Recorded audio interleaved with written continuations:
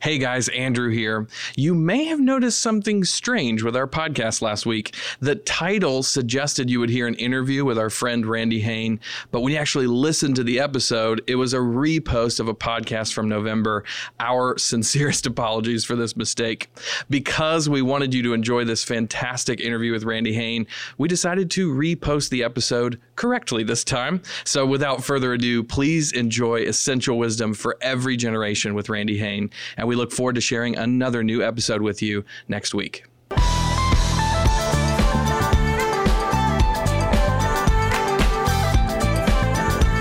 Welcome to Leading the Next Generation with Tim Elmore. I'm your co-host, Andrew McPeak, and our mission here at Growing Leaders is to empower the emerging generations with skills to lead in real life.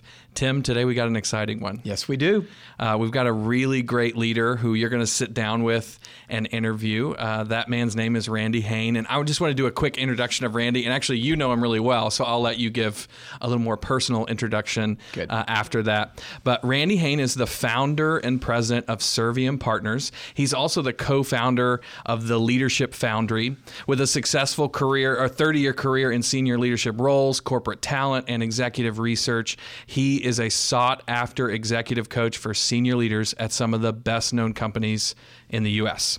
He is the award-winning author of 8 books. We've actually heard he's working on his 9th right now, including his latest book, the one we're going to talk about today, is Essential Wisdom for Leaders of Every Generation. You can totally see how this aligns with what we're doing at Growing Leaders. So Essential Wisdom for Leaders of Every Generation is a highly consumable, practical guide to accelerating personal growth and professional development, offering useful insights at every age and any stage along one's career journey. This book is filled with anecdotal experiences and helpful tips meant to inspire new ways of thinking for leaders and aspiring leaders as well. So we are so excited to have Randy with us. So Tim, do you want to say a couple more things about Randy? Randy, thanks for sitting down with me today. I just got to thinking, you and I have known each other for well over a decade. I remember meeting with you at a Waffle House, I think. You had served as an executive at Waffle House. But I remember it was wise counsel you began to give me. We're about to talk about your essential wisdom. And I thought, oh my gosh, this is not only a great friend, he would be a great board member. And sometime after that, I asked, and you graciously responded, and you've been a board member for years and years and years. How many? Do you know how many years? I think this is my 12th year. Yeah. And I remember that meeting very well. Yeah, it was so fun. I felt like I'd met, a sage. I know your wife probably doesn't refer to you as a sage, but she uses other words. Yes, which we're not permitted to say right now. So, Randy, I've appreciated your friendship. You always bring wise counsel, and I just appreciate that you're able to, for many people that you consult with, speak into their lives so personally and yet so collectively. I just love that about you. And that's what this book is about. When you read it, you feel like, oh my gosh, he's speaking to me. And yet it pertains to everybody of every generation. So if you don't mind, let's jump in. I've got some questions I've written down, and I'm just going to fire match it. So your book title, I love, is Essential Wisdom for Leaders of Every Generation. Is there one ingredient for great leaders to have no matter what their generation? You know, I thought about that as I was writing the book, and when the book was finished, I sort of read it for the 20,000th time. Yeah. Just kind of reflected on what I'd done, and I think the theme that emerged for me that unites the entire book is, I think the essential ingredient is be a good human being. All the chapters are really kind of united through this idea that we need to show up and be good human beings, good leaders, take care of our people. Yeah. So the chapters cover everything from gratitude to generosity to serving others to being kind. Yeah. And I think that's the uniting theme. And you know what, Tim, and I think you'd agree with me, every good leader I know is a quality human being, and they put people first. No doubt about it. In fact, the problem with some of us is we get categorical. We're this way at work, and then, quick switch the flip the switch, and that's not healthy at all. Integrity says I'm kind everywhere I go. And I feel like, Randy, as a board member at Growing Leaders, that's what you bring to the board. Certainly there's business strategy that you offer us, but you're often calling us back. Now, who are we? what are we supposed to be doing? And it's always helpful. So you live out, you practice what you preach in this book. So, Thank you. Well, yeah. It's interesting, Tim. You and I both have to read a lot of leadership books. We have to stay current. Yeah. And I value those books. I find great. I'm very interested in all the topics. Yeah. But I wanted to write a book about showing up as a good leader. And I wanted the 20-year-old and the 60-year-old to all find value in it. Yeah. So it's more about showing up as a leader versus, the ABCs of leadership. Yeah. Well, I could even see a group of 20-somethings and 60-somethings meeting as a group going through this book and everybody getting something a little different out of it because we're in a different life station. Yes. So I love that. So what are the challenges that maybe young leaders face today? And how do you motivate them to be good leaders? You know there is a big difference between the 60-something and the 20-something. Talk about that. In my opinion and in my experience, because I do have the good fortune of speaking on college campuses, I work with a number of young leaders, is I wonder, are we truly equipping this next generation of leaders? Yeah. Are we equipping them to lead? Are we equipping them to thrive in life? I've got doubts. I've got concerns. So as I think about that idea, I think that as they prepare for whatever it is they're going to do, the focus that they have is more inward. They're on a search for personal truth versus, really learning the timeless values of authenticity and relationships and curiosity and gratitude and the true meaning of success. So, I think my generation, our generation, has a duty and an obligation to really serve as good role models and invest in that generation. I think we have a lot of work to do. And they're coming out of school. They're in the workplace right now, and they are ready. And they are eager to learn, but is the teacher ready? Yeah. And I think we need to jump in and do our part. Yeah, I totally agree.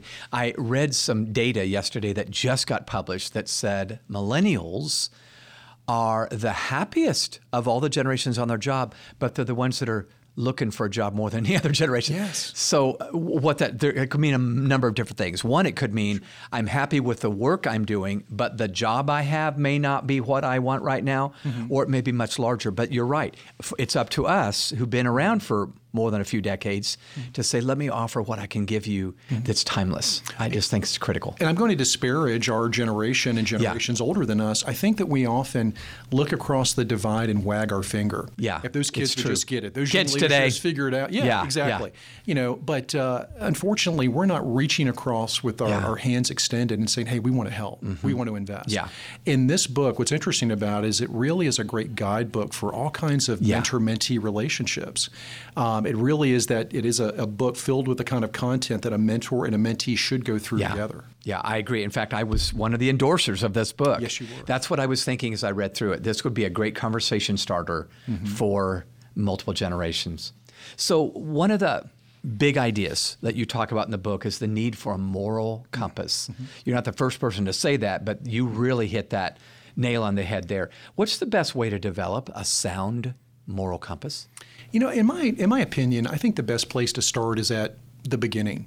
And let's acknowledge the necessity of a moral compass. We have to have something that helps us really decide what is right or wrong. I know that sounds really basic, but when you really kind of think about it, it's actually profound. A lot of people don't really know the difference between right or wrong. You see it in the workplace every day. You see it in government. You see it in all over. Or do we really understand what it takes to make those decisions? So if we can at least acknowledge the importance of it, how do we get one? Well, I give a number of examples in the book, but just a few that would help us all maybe further develop that moral compass would be, thinking about the impact of faith, if you have faith in your life. I happen to be a Christian, but I work with, people who are Jewish or Muslim faith, Buddhist. It doesn't matter. They all have some underpinning that helps really support this idea of a moral compass. I would also say I know people that have no faith that have a strong moral compass. As long as you have a consistent set of behaviors, that's a start. I think some other things to do is to think about listening to the wisdom of family members or surrounding yourself with good role models. Maybe seek out friends who will challenge us to help us elevate our behavior. Pick the right environments where you live and work. And then finally, I think finding a strong pillar to lean on. For me, it's my faith and my prayer life. You may have different ways to look at it. But I think all of those things together will help you develop that moral compass. No doubt about it.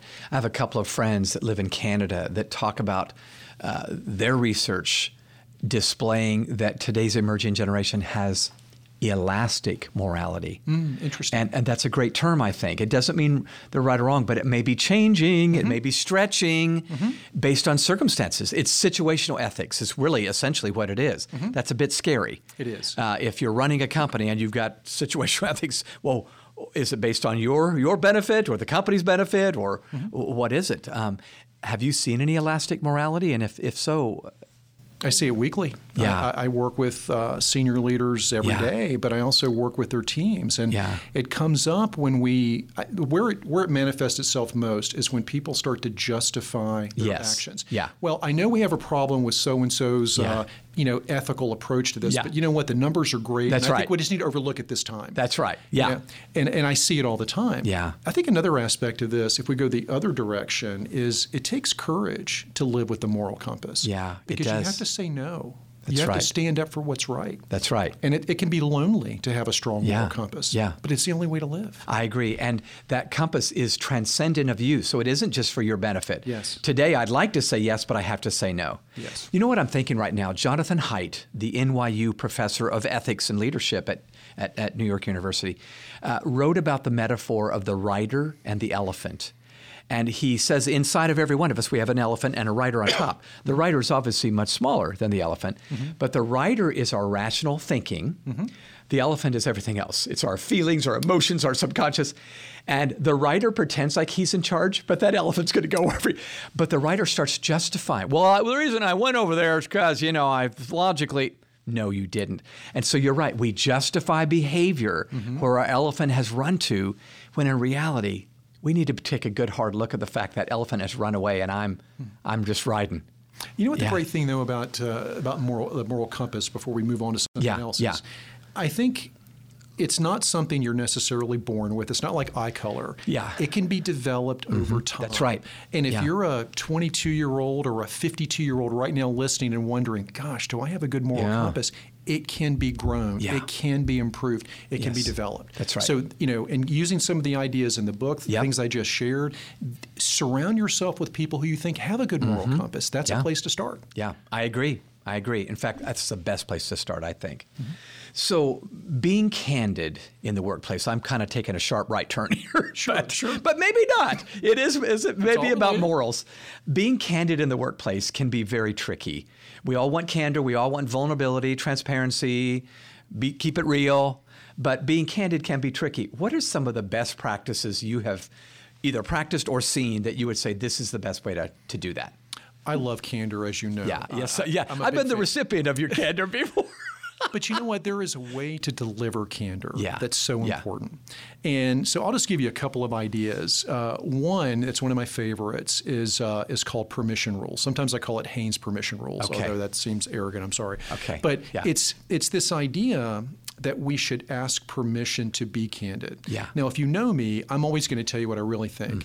But if it's something that's very sensitive, or if I don't know you very well, you might hear me say, hey, Tim, I'd like your permission to share an observation. Are you open to hearing this right now? Right. Now, in 23 years of doing that, no one's ever told me no. Everyone says yes. Yeah. But when you say yes, it's almost like we enter into a psychological contract. Yeah. You've given me permission. Yeah. You may be nervous, but I was respectful and courteous, and I asked, and now I can walk through the door that you've opened for me. Yeah. Now, once I walk through that door, I need to be respectful and helpful. Yeah. Because if I walk through the door and put a hand grenade on the table, you really stink at this, Yeah, that's Elmore. right. I'll see you later. See ya. That's Yeah. not helpful. No. Once I walk through the door, I need to give you candid advice, help. I need to help you with whatever it is that I've observed. Yeah. So I think that's one aspect of the permission rules that's really critical. The other side of it is giving people permission to be candid with you. Yeah. Now, let me tell you the wrong way to do it. Okay. At the end of a meeting, you're walking out the door. Hey, you guys can tell me what you're thinking anytime you want. Have a good day. Yeah. That's not sincere. Instead, it's, hey, Tim, listen. I will not grow as a leader unless you tell me what you're really thinking. I know I've got things to work on. I am giving you permission to come to me anytime and tell me what you really think. Yeah. When I give you that permission and you know I'm serious, I'm going to learn what I need to work on from you. And that's invaluable. Randy, I'm going to acknowledge something now through this microphone for listeners to hear. You and I had a recent conversation on the phone, and if you remember, I apologized to you. And I said, I owe you a profuse apology. I think I used that adjective because you had candidly shared some insight. We won't even go into what it was. Some insight about our organization. And I do listen to you every time, but I thought otherwise. And I said recently, Randy, you were absolutely right. And you were so gracious to say, well, let's take it from here and let's move forward. But listeners, I want you who are listening right now just to know this is the kind of man Randy is. He practices that. Can I have permission? Because you asked permission. I said, sure. And then you gave some hard feedback that I didn't see what you saw at the time. I sure see it now. So, thank you for saying that. Yeah, you betcha. There's one other element of candor that we might explore just very briefly. Yeah. And a lot of people are concerned about how to get feedback, how to get candid feedback. Yes. One sort of life hack or tip I'd give you is to think about being specific when you ask for feedback. So here's the wrong way to do it. Hey, Tim, am I doing okay? Yeah, sure, Randy, doing great. Yeah. Instead, hey, Tim, listen, I know I need to work on a few things. Do you have a couple of coaching ideas for me? Yes. Marry specificity to your feedback request. Yes, I love Just it. another thought. It's the only way to get real, isn't it? Yes. Otherwise, it's going to be super. Fine. How you doing? Fine. Exactly. Yeah, I agree. So how do leaders build better professional relationships? So they're always going to be human, hopefully. Sure. But how do we build better professional? And they're probably young leaders even thinking, I need to know that. What would you say? I've got a quick story, if I may, that really will cover all generations. Okay. So when I graduated from University of Georgia 34 years ago, I can't believe I just said that out loud, my father had worked for John Deere for 38 years. Okay, yeah. And he was in sales, but he was amazing, but not because he was a great sales guy. He was a great relationship guy. And my dad knew with my political science degree, I probably wasn't qualified for much of anything, but I had a new job lined up with a retailer, a large retailer, and I was going into their leadership development program. And he said, Randy, I've got 3 tips for you. He said, listen, when you get to this new job, I want you to really approach people with a desire to be helpful. He said, I want you to serve others. Yes. That was the first tip. And I got that because my mom and dad were servant leaders. Made sense. Yeah. Okay, I'm going to go in and be helpful. I'll do whatever I can to be helpful. He said, the second tip is I want you to be curious. He said, I want you to ask questions. Have the humility to say, I'd like to learn from you. Can you teach me that? I don't know much about your business. Can you walk me through whatever? And he said, I know you like to show up and be prepared, but I want you to go in and ask questions. So be curious, Dad. Got it. Number 2, that makes sense. The third tip actually took me years to get. He said, I want you to work very hard on every conversation you have with anyone, that they walk away from it feeling like you added value. Yes. I want them to feel like it was worth their time. Yeah. So those 3 tips, I want you to help others, I want you to be curious, and I want you to add value, were what I learned at 21. Now, I got to tell you, the first 2 were easy, the third took years. Yeah. But over time, I learned, well, to add value, I could be a good listener. Yeah. I could offer good advice. I can make connections to people in my network. I can give you the gift of a book, maybe one I've written or one of Tim Elmore's. I could do a number of things to add value. But this is the thing that's really important. Yeah. I learned that at 21. At 55, it's still exactly how I build relationships. Wow. It's timeless. It's true. Well, you've done that for me, for sure. So real quick, I want to double click on that before we go to one last big question. Number 1 was help others. Number 3 was add value. Talk about the difference you see between those two. They seem close, but... Sure. I think if you just have a desire that's very sincere, I'm here to serve your needs. I want to help you. What can I do for you? Yeah. It just starts with that. Now, the add value, really for that to thrive, is you have to start out by asking good questions and listening. So I'm listening to Tim and I'm learning, you know what, we've got some work challenges. You know what, Tim could use some help in this area of his personal life. So I'm going much deeper than just kind of that, what can I do to help you in the moment? I'm thinking about what can I do to be a real partner to Tim? What can I do to be a value-added friend over time? And that goes much, much deeper, in my opinion. Yeah, that's a great answer. And they are 2 distinct things. They're cousins, but they're not twins. Right. Yeah, love that. Good. All right, so one big question that I think is most relevant even for our listeners today. Why is professional credibility so important, especially today? Professional credibility. You know, I encounter both seasoned leaders and young professionals every day who are not aware of, or quite frankly, even concerned about how they're perceived by their colleagues and maybe other professionals. So I think this speaks to a lack of self-awareness, but it's also about not understanding the damage that poor credibility can inflict on your career. So here's some examples of what I think are poor credibility. Okay. A poor professional appearance, inappropriate social media posts, chronic tardiness, failure to show gratitude, failure to show up in a timely manner, not honoring your commitments. All of these, if you think about them, if they show up in anyone, be it a 20-year-old or a 60-year-old, they damage your credibility. It feels bad. And what happens is, and I see this more and more in today's age, people show up and they act, but they don't necessarily think about the ripple effect of their actions. So all of these things may seem innocent, but if you put them together, it causes a lot of damage. And what happens is the person on the other end decides not to consider you for an opportunity. They don't open a door that they might have opened otherwise. They don't go further to help you, and you may not even know it. So you've got to be very self-aware. How am I showing up? And that goes back to my point about candid feedback. This may be one of the things you want to ask people. Am I coming across as credible to you? Do you have any ideas for me on how I can get better? Love it. So I lied. I actually do have one more question for you. Sure. We talked about how this book could be a resource for mentoring relationships, discussions between groups and communities. What would you say are some takeaways you've learned about the art of mentoring?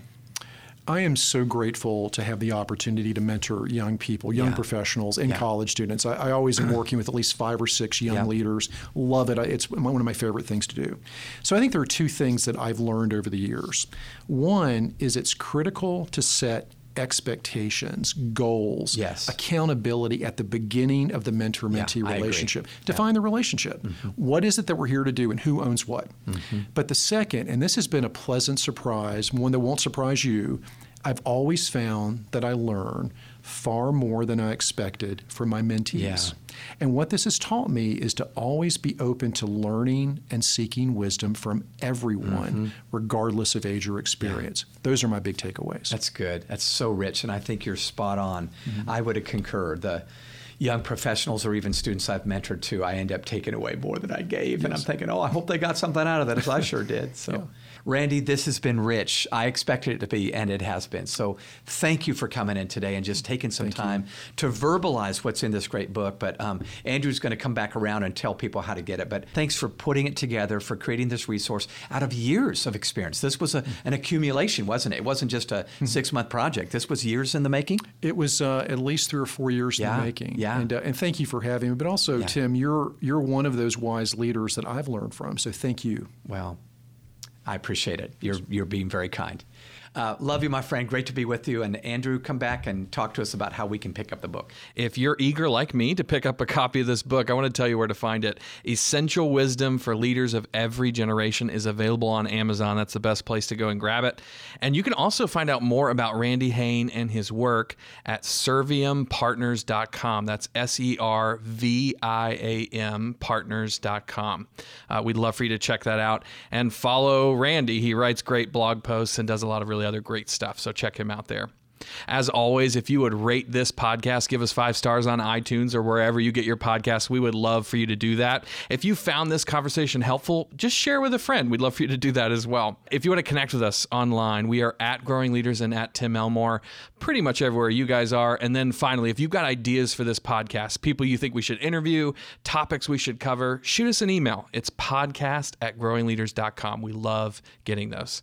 Well, thank you, Tim. Thank you, Randy, again for such an incredible conversation. Thank you guys for listening, and we'll see you next time.